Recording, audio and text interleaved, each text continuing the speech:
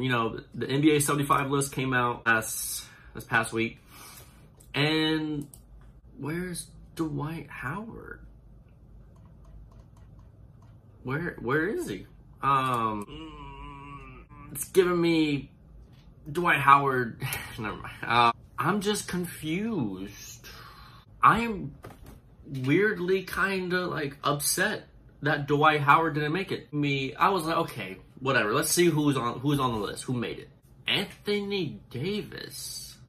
It has to be like some weird recency bias. Like the media just doesn't remember what the NBA was like from 2008 to 2013. Dwight Howard had a grasp on the land of the United States in the NBA. He was obviously the best center. He's the best center of the last decade. Dwight Howard, Defensive Player of the Year, almost led his team to a championship.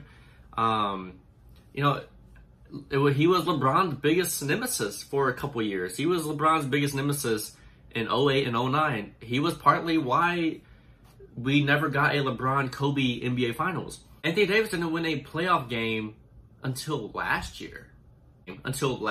Calendar year. 2 seasons ago now. I don't know. I think the NBA kind of got into the weird recency bias. Dwight Howard has this weird aura, like, people don't really like him.